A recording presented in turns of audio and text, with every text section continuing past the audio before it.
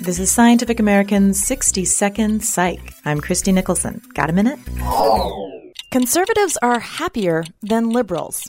Well, this, according to a 2006 Pew Research Center survey cited in a paper published this month in Psychological Science. New York University researchers set out to isolate the reasons, though, why right-wingers would have greater subjective well-being than left-wingers. They collected data from nearly 1,200 people from the 2000 American National Election Study and found that above the effects of gender, marital status, income, religion, and age, the reason for this happiness disparity can be distilled to the separate ideologies of liberals and conservatives.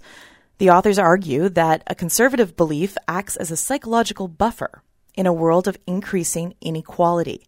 The idea is that conservatives tend to rationalize inequality as the result of a fair process in a meritocracy, whereas liberals see inequality as inherently unjust and therefore troubling. Analyses with data from 9,000 people across 10 countries uncovered the pattern that not only do right-wingers report greater life satisfaction across cultures, but the gap widens in those countries where the quality of life is low.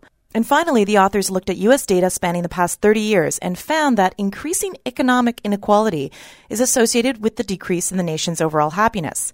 But they also noted that, again, they found that liberals' self-reported happiness decreased more steeply than that of conservatives.